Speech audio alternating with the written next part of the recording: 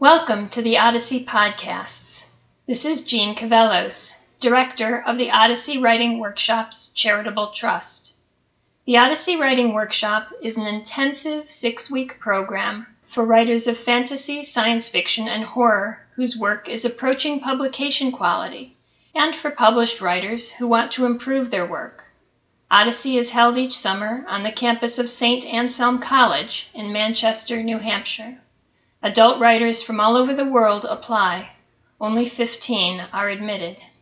Top authors, editors, and agents serve as guest lecturers. For more information, visit www.odysseyworkshop.org.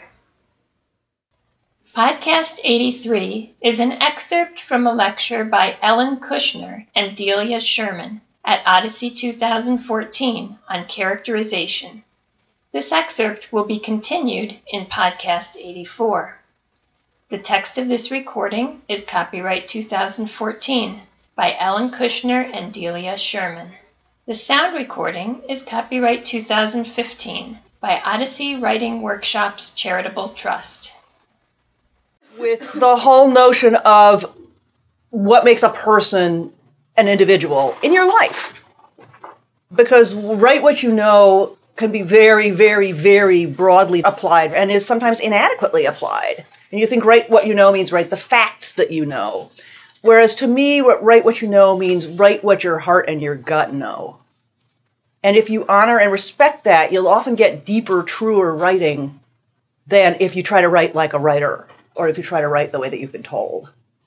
Which is not to say you shouldn't take good advice when you hear it, but there are things you know as a human being. And you really need to bring that human being to your writing. And I think sometimes when we get really fussed about what it is that we are supposed to do as a writer, we kind of lose sight of that human being who not only wanted to write in the first place, but knows stuff. You all know stuff. And you all know different stuff. You've all had different experiences. You have different reactions to the exact same sort of person. And that's what makes you you, and that's what makes your writing yours. And that's what makes your particular insights into character relevant. For instance, you know what it's like to meet someone. When you meet somebody, you process the external cues that you get from them. And you make a judgment based on the way they're dressed, how they talk, what they like to talk about. It's a very superficial thing that they have a certain amount, that they either have control over or they don't, but you make assumptions about that person, and that's the first layer. If you're stuck with them in an elevator for 45 minutes, probably you'll start telling funny stories about being caught in an elevator or being in a similar circumstance, and when you leave that elevator, you will know more about them. You will know how they deal with stress. You will know probably certain things about their life that has something to do with that situation. But you don't know a whole lot, but you know a little bit more than how they're dressed.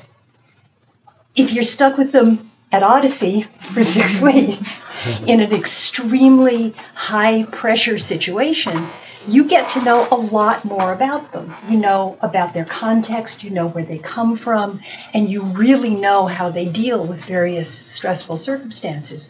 All of that is completely applicable to space, to another world that you have made up, to anything, because it's human beings in a situation that is like that. And you have to have all of the layers. You can't just have the external ones. You can't just have the superficial ones. You've got to have the individual ones that include stuff about their background as well. So getting back to kind of how you connect with that part of you. I mean, how do you size someone up? How do you decide if you like them or not? How do you get to know them better if you want to get to know them better? You may not even like them, and you might want to get to know them better. Just think about you as an individual. And I think the answers to everybody would be different, and I don't want to hear them out loud. How do you figure out who somebody is? So think for a minute about people you like and people you don't like and why you like and don't like them. Are you thinking about that? Think about a specific person. Think about a specific person you really can't stand. And what is it about them that makes you really not like to be around them, not like to talk to them, find them okay sometimes, but every now and then they'll do something that drives you mad. Now think of a character who is not them, but who has some of those qualities. No, so make up someone. Like invent someone in your brain right now who you could write about. They could be the main character. They could be a walk-on person who annoys your protagonist. Now, how would you do that as a writer? Let's say it's a walk-on character. Let's say it's not a main character. It's somebody who turns up when you need someone unpleasant to be unpleasant to your main character. Now, rather than having that person just be a walk-on who does a bad thing, how can you make me feel in 10 lines of TypeScript that a real person has just come on and been annoying or unpleasant in any way? Anyway. Not just by superficial actions, but that this is a person who has their own life, has their own motivations, wants lunch, whatever. Because we put a lot of focus on making the main character believable and real, and I think that that is very important. But I also just want in your brain that everybody has to be real in your stories. My favorite example of that was a writer that everybody, when I was in college, everybody was reading, and probably now you've never heard of. She's a historical novelist named Dorothy Dunnett. Dunnett. And these fantastic series of 6 books of 600 pages each that are basically one giant novel. But I learned a huge amount from writing from her because I noticed, even in the first book, that every single person who walks on, even if all they're doing is holding the horse for the hero, is a real person. And I'm still trying to figure out how she did that. Actually, one way she does it by having those characters interact, however briefly, with one of the major characters. And by the quality of that interaction, it's not just yes, my lord, or no, my lord. There's always something, because her main characters are people who do interact with the people around them. And so the quality of that interaction, whether it's a reaction of fear or whether it's a reaction of clear adoration, and most of her characters elicit one of those two responses, you can tell something not only about the main character, but about the secondary character, or the spear carrier who is making it. But there's some way in which that person holding the horse is different from the guy next to him who might be holding the horse. Think about the people that you know. Think about yourself. Think about asking any one person in this class a question, a really easy question, like, what did you have for breakfast? Actually, let's do that now, just for fun. Okay, what did you have for breakfast? Like a smoothie thing with coffee. What did you have for breakfast? Oatmeal. What did you have for breakfast? Eggs and a mango that had been rotting, and so I had to cut all the rotten stuff out. I was afraid it would go bad. So if I'm not here later today, you'll know why. Olivia, what did you have for breakfast? Coffee. Delia, what did you have for breakfast? A plastic omelet wrapped around some really plastic cheese with ketchup. It was evil, but good. You guys get it? Okay, very good. Questions or comments so far? Yes. Writing introverted characters when they're not going to say much and their body language is not going to show much. What are some tips for that?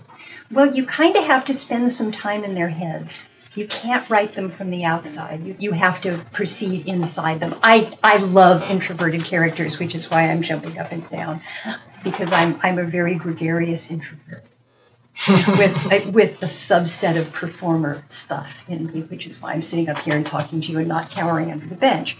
But a lot will go on inside that character, and you're going to have to get into the character's head, or else they will be as null to the reader as they are to the people around them, because they're not going to have a whole lot of reaction.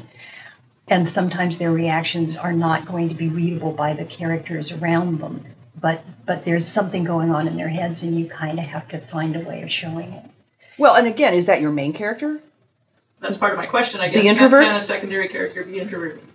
You can have an introverted character who is a secondary character if their interactions with the main character bring them out, make them behave in ways that they themselves find uncharacteristic.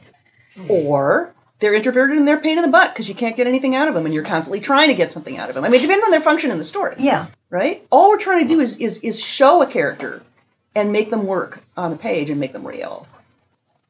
Shall we segue into Sherlock Holmes? This is the end of Part 1. For Part 2, listen to Podcast 83. The text of this recording is copyright 2014 by Ellen Kushner and Delia Sherman.